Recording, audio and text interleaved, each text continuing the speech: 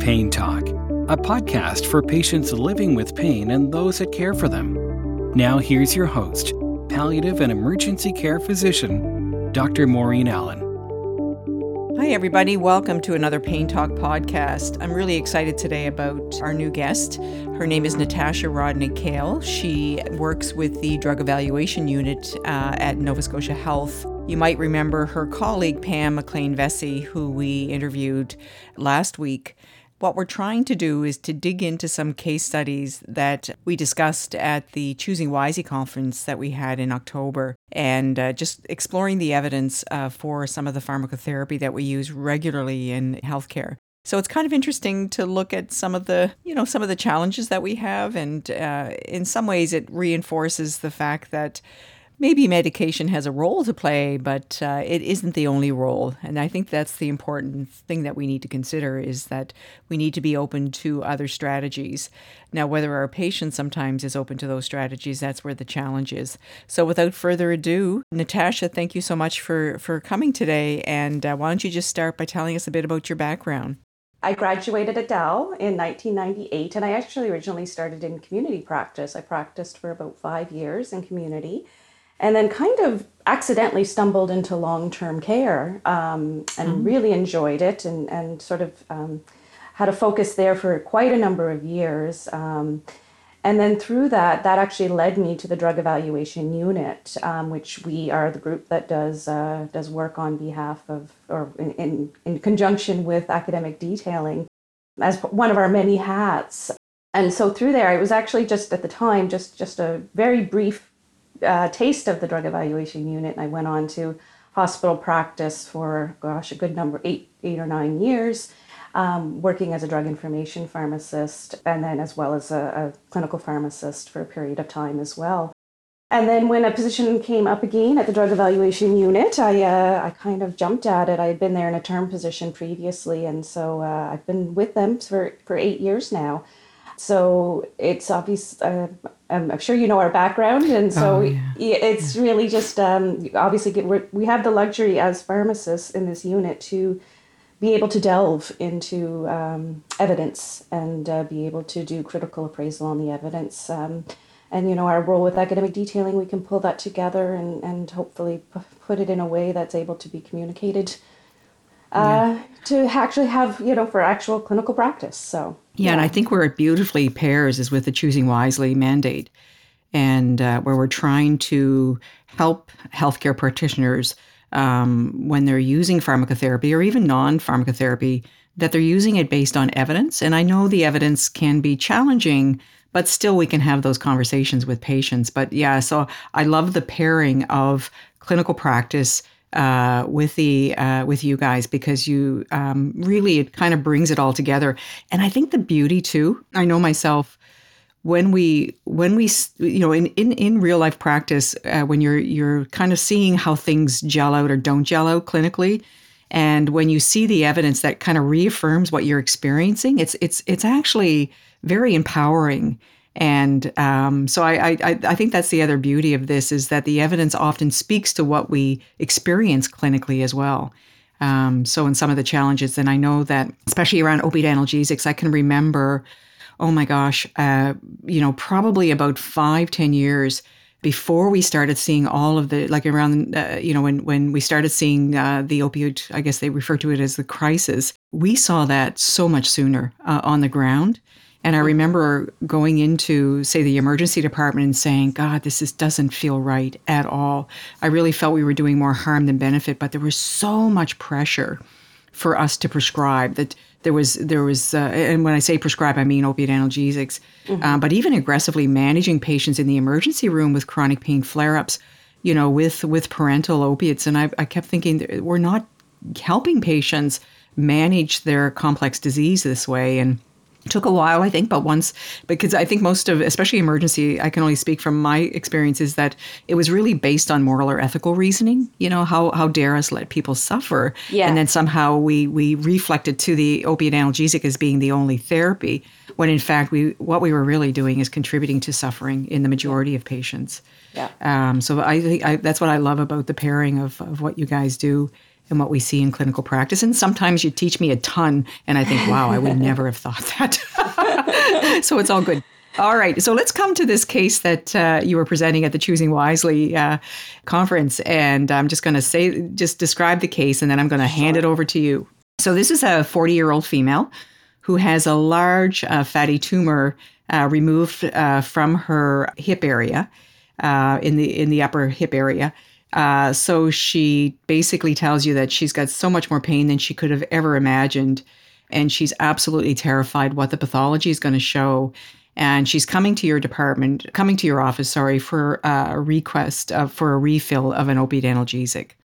So I'll just leave it to you. I actually had a number of questions that come to mind. And first and foremost is she taking any other analgesics, non-opioid analgesics, for her pain after her surgery? That's become a cornerstone. The concept of multimodal analgesia has become a cornerstone for many types of acute pain, but specifically for post-surgical pain. And the thought is if we can use non-opioid pain relievers in addition to opioids, if they're necessary, that it actually has an additive effect. They add up together and reduces the reliance on opioids. And a lot of guidelines have certainly adopted that philosophy. And so we did actually look into, well, what speaks to this? Does this really bear out in the evidence? So we actually approached, when we looked at the evidence from is there anything to guide post-surgical, post-discharge prescribing to help treat pain?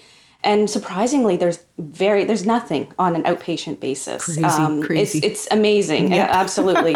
Something we do so often. So we've had to sort of, take what we have from an evidence perspective and piece it together. And it is a bit of an extrapolation to the outpatient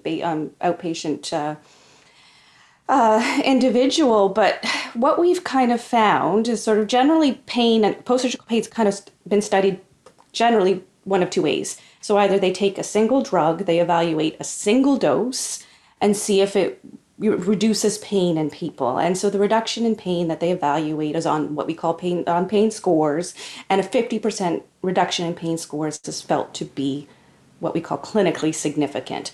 And that's because anybody, even if they have severe pain on a pain scores, if you reduce their pain score by 50%, you're putting them in a mild pain category.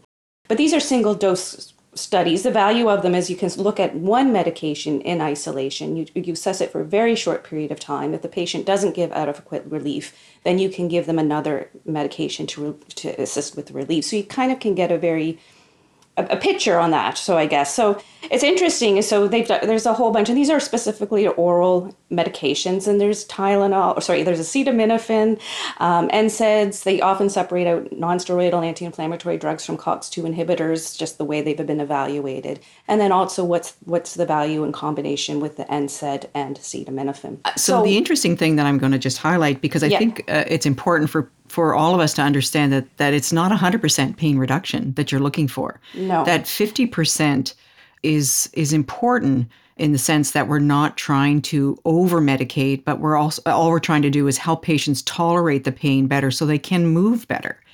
So that 50% I think is so important. If the goal is zero pain, we will be forever chasing that effect, because not everybody gets good pain relief with any medication, even, no matter what analgesic is utilized. But what we do find, because we're able to say, okay, do you get that goal and reduction in pain, we can sort of say, we can calculate numbers needed to treat. Acetaminophen, as an example, we treat anywhere between 3 and 4 patients. One of those patients will have that 50% reduction. If you look at a non-steroidal, you treat anywhere between 2 and 3 patients. One person is going to get that goal, to achieve that goal. When you combine a non-steroidal anti-inflammatory with acetaminophen, that goes down anywhere from, generally, we unfortunately we're talking in half people, because that's just the way the numbers bear out. But really, 1 to 2 patients will get that pain relief. And these are patients actually have severe pain, post-surgical pain, and it's across a variety of post-surgical indications. So these people have had many different types of surgeries. So it does bear out that a single dose, when you add your medication together, does seem to do more for our end goal. And that actually is interesting because even when you look at opioids or oral opioids, and it's actually not been all that well evaluated that's come out in terms of this. As single agents, they actually don't tend to do as well as NSAIDs. And they, even when they're combined with either an acetaminophen opioid or acetaminophen NSAID, there's small added benefit, but not a large added benefit. So we talk about the number needed to treat, but what about the number needed to harm when you look at the NSAID acetaminophen combination? So interesting, the number needed to harm. So because these are trials that are evaluated, they are short term, but they are randomized controlled trials, which are compared against placebo. And in generally speaking, the numbers needed to there's safety results suggest that there's actually compared to not utilizing these medications, there's less reporting of adverse effects with the combination than the placebo. Now, that's not likely related to the medications necessarily. It's related to the patients aren't getting relief. It's hard to break it out in a nice, clean way, saying is the medication causing it or is it the inadequate pain relief? The other thing that's really interesting to me, though, is even in these trials, placebo, up to 20% of patients actually had a reduction in pain scores just taking placebo. So we're all very different people in how we respond to pain and then also how we respond to treatment of that pain. So, well, it highlights the individual specific nature of pain and that we shouldn't be painting every patient with the same brush. I mean, what we see in terms of, habits and behaviors of some of our surgical colleagues who I have a total number of respect for, but often they've got these pre-done up triplicate or duplicates where where you're writing the opioids, but they just sign them and they dispense 100 tablets or 90 tablets, and hopefully that some of that stuff is starting to change, right? Yeah. So the other thing that I think is important is, oftentimes we have a mindset that when we're talking about post-surgical pain, we're only talking about opioids generally. When in fact, opioids should be seen as a adjunct rather than the primary therapy. Absolutely. So if I could come back just briefly to the other evidence that the way it's evaluated is actually, so it's short-term again, it's over sort of 24 to 48 hours, but patients are given opioids as needed, they're IV, and they control their own IV opioids, and then they give medication, so either an NSAID or an acetaminophen or the combined, and see what it does. Again, we don't have good outcomes to say it helps people with their function and stuff. It's not reported that way a whole lot. But when non-steroidal anti-inflammatory drugs and acetaminophen were put together, morphine consumption is reduced more than if either agent is given alone. It's not clearly defined, well, what is important, like how much of a reduction actually is valuable. Because if it's a small reduction, the patient might not actually notice it, say, for example. But we do know that the non-steroidal anti-inflammatory drugs and the combination seem to reduce postoperative nausea and vomiting if they weren't on board. And then also there's actually a further reduction in pain scores on those pain scales, again, over and above what is seen when those agents are used individually. So it's those two types of evidence that we're kind of piecing together. But you're right, that goes to your next statement, though. We're assuming that opioids are necessary in these patients, and that's how they've been evaluated. But even guidelines are acknowledging that, opioids are not necessary for all patients post-surgically, depending on the severity of pain that individual patient is receiving, because we know single doses of opioids actually don't bear out that well. And really, we should be reserving them as add-on type therapies because acetaminophen and NSAIDs in patients that actually can take both, of course, that they are in some ways the gold standard. And so really we should only be considering opioids at all in patients that have severe pain. Sometimes perhaps moderate can be a crossover there, again, depending on what the patients can take. But yeah, the actually evidence to sort of bear out, it's not been evaluated in a way of can we just take out the opioid and compare? Because opioids historically have been felt to be sort of the cornerstone of post-surgical therapies. There are starting, and it's very preliminary, and I think probably in the next few years we'll start to see trials actually come out and evaluate an NSAID acetaminophen combination compared to an opioid combination. or perhaps, the 3 versus 2, say, for example. Yeah. But it's coming. We're not there right Well, now. one of my fears, because I know I could be totally wrong, and I understand the pill burden that patients have to experience, but I personally think it's important to separate out these medications or these therapies. And when you start to see the combination therapies and patients developed, like I'm just thinking about something like a dual active opioid, Tylenol 3s. If somebody develops some complications related to overuse, how they can do more damage in terms of their liver. Right. And I have seen, interestingly, I've seen some combinations now out there, NSAID acetaminophen combinations, which personally I'm thinking, I'm thinking, okay, I understand, I understand the benefit of the pill burden, but I also am concerned about, because what I often see in my space is the complications related to the pharmacotherapies.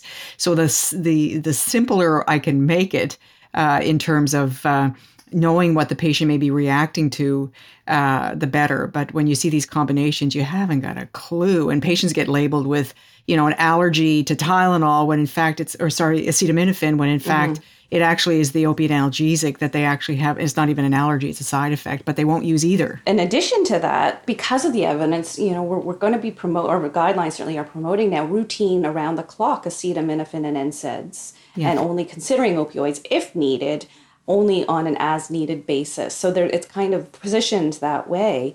But some patients, acetaminophen might be enough on its own. For some patients, NSAIDs might be enough on their own. So even separating out, you have that dose flexibility. It is a pill burden. Yeah. You can pick, agents that can be combined together and dosed at the same time. So say, for example, an ibuprofen and an acetaminophen would be sort of have the same dosing schedule. Even without that, say, for example, though, say an naproxen would be dosed twice a day. So, and then your acetaminophen could be dosed sort of same time with an additional dose in between. It is cumbersome, but I do think it also allows to adjust and see how that patient's pain is actually being managed and what they actually need. Yeah, exactly. I've got a great example of a good friend of mine just had a total knee replacement and was sent home on hydromorphone, which is totally appropriate. But I got a call and said, look, I think this is making my pain worse. And I said, well, probably it could be. Obviously, there are some people that can get a wind-up effect, that opiate-induced hyperalgesia. And he actually went to Tylenol and found it more effective than the hydromorphone. And that is also something that people need to be aware of, is that one of the complications is worsening pain from an opioid. So in the right patient. Absolutely. And in some cases, we even find, going back, that like the numbers needed to treat, say, for example, for single dose, like I said, codeine as an example, it is way higher than acetaminophen alone, even at high doses. Single dose oxycodone is actually less effective than an NSAID at 5 milligram strength. The 15 milligram strength, say, for example, brings it more in line with your acetaminophen / in between acetaminophen and your NSAID. So for some people, an acetaminophen is actually going to give them this exact same relief as that opioid. So yeah, it's interesting. Yeah. So, and the other piece of that, though, I think that I would also say to healthcare providers that don't be afraid to use the opiate analgesic, but use it in a way that is really based on safety and also what's realistic about what the opioid is actually there to do. And I think when we talk about limiting dual active, limiting euphoric in those vulnerable brains, so people under the age of, and I know there's not a lot of science that says, okay, when you're 50, your brain is less likely. But I use that as a rule of thumb. I mean, obviously, renal insufficiency is probably one of my most important things when I'm thinking about opiate analgesics. But in that young, vulnerable brain, I'm going to stay away from those euphoric opiates and limit them to probably 3 to 5 days. And if that's problematic for that surgeon, and if it's giving it a longer opiate prescription, giving partial fills, so that the patient can go back to the drugstore rather than have a lot of pill at home. And so hopefully that message is getting out there that, that we can do this safely. I always compare it to the anti-clotting drugs, right? So we don't think twice about having the conversations with the patients around, using their medication and prescribing them safely in a way that minimizes harm, and all the different factors that can come in there to change the effectiveness and the efficacy of that anti-clotting drug. But we tend to have these reluctant feelings around the conversations with opioids, which just I find really interesting. But I think it's because we pull in that moral, ethical reasoning rather than the safety piece, right? Yeah. And it's interesting. I think there's always been this, or there has historically also been a fear, because you're absolutely right. Opioids do play a role in for some patients, and especially depending on the type of surgery and the severity of, not only the expected severity of pain, but also duration of recovery. It is reasonable to expect that some patients will still require the triple medications, we'll say, or at least add on, additional combinations of medications, and with opioids being one of them where possible, because it's just not going to be for all patients. But historically, we've kind of prescribed too many. And we know we prescribe too many. We actually have evidence for large observational trial evidence that show a vast majority of patients don't actually utilize what they're prescribed on discharge. Anywhere from 50 to 90% of prescriptions have some amount of opioids left over. And with that, even there was, sizable amounts of opioids, not one or two pills left over at the end of the day, but sometimes sizable amount of the prescription left over. And so it's then available for, if it's left in the home, and it's available for other people to utilize, or utilize at another time when it might not be appropriate to use.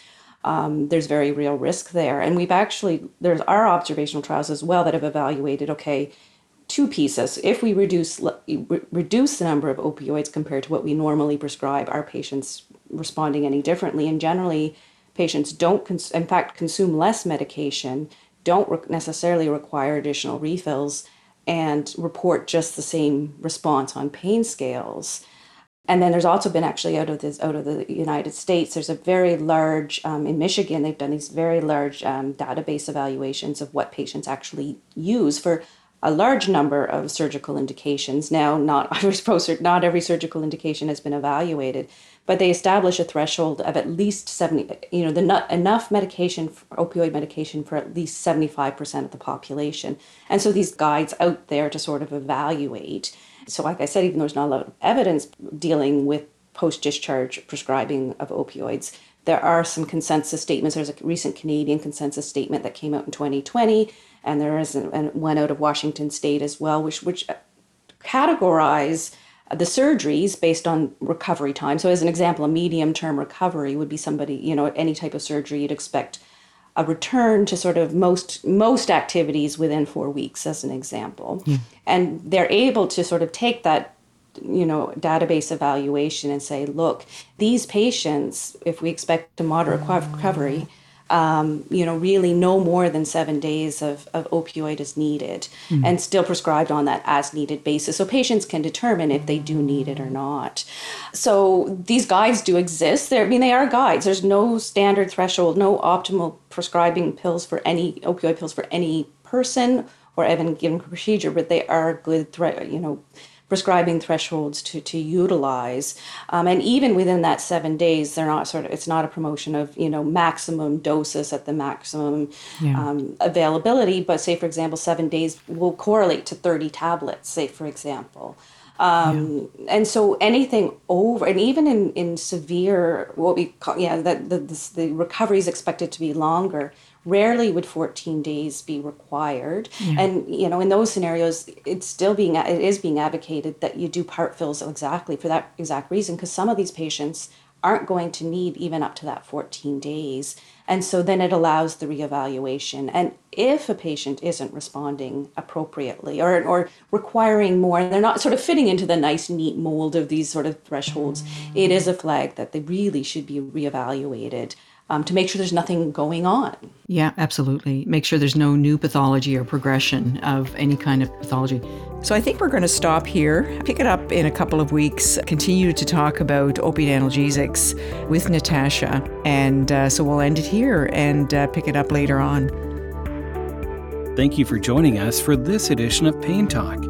To learn more about our podcast and to find links mentioned in today's show, please visit our website at paintalk.ca.